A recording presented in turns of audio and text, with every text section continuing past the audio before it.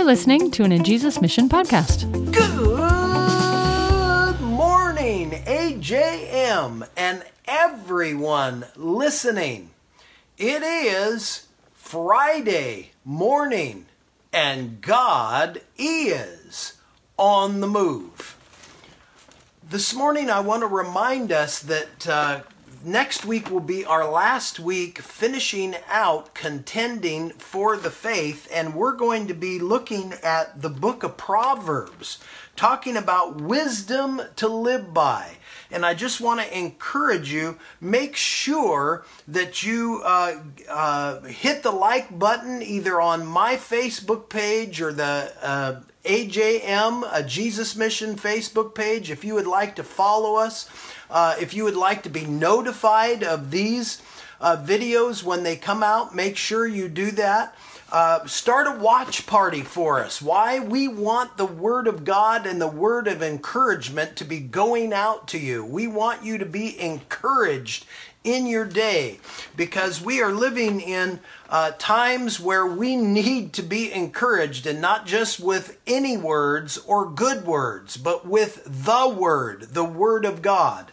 And that's what we're looking at today in 2 Thessalonians chapter 2. These last few verses, 15 through 17, we see that Paul is writing, encouraging them to stand firm. But in our standing firm, brothers and sisters, understand that we are not to remain idle. And we're going to see Paul address that next week as we finish out contending for the faith.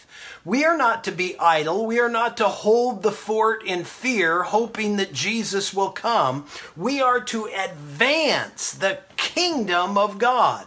We are to be fully engaged in what Jesus had asked us to do. So let me read this portion of Scripture to you as we look at the weekend coming and be encouraged in this Friday morning. So then, brothers, stand firm and hold to the traditions that were taught by us, either by our spoken word or by our letter.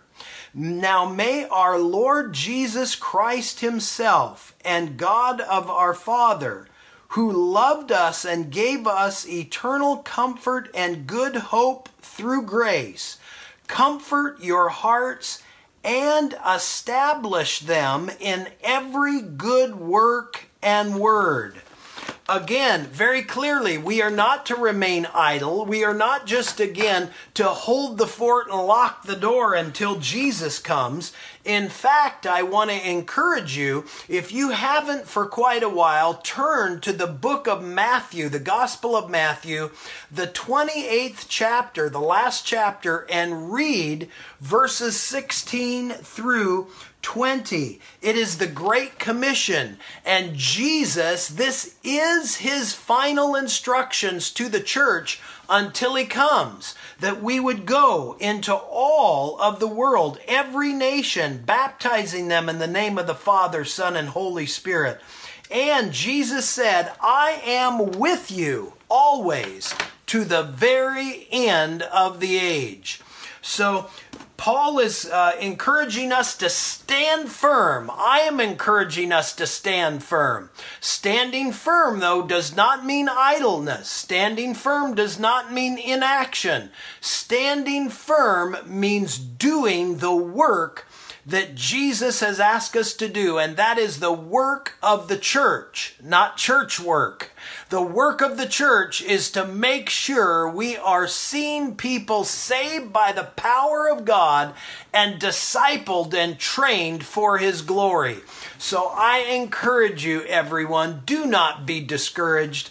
God is on the throne. Even in the midst of these trials and temporary things that are around us and in our world, God still is on the throne. His church still has the victory. Allow the power of the Holy Spirit to work through you as you stand firm, and as the Word of God says, in every good work and word, let that good work reveal the gospel of Jesus Christ in your life this weekend. God bless you. I will be right back here on Monday morning at 7:15 Pacific Daylight Saving Time. And until then, remember, contend for the faith because God is on the move. Thanks for listening. Subscribe to this podcast and learn more about how we go into the world at ajesusmission.org.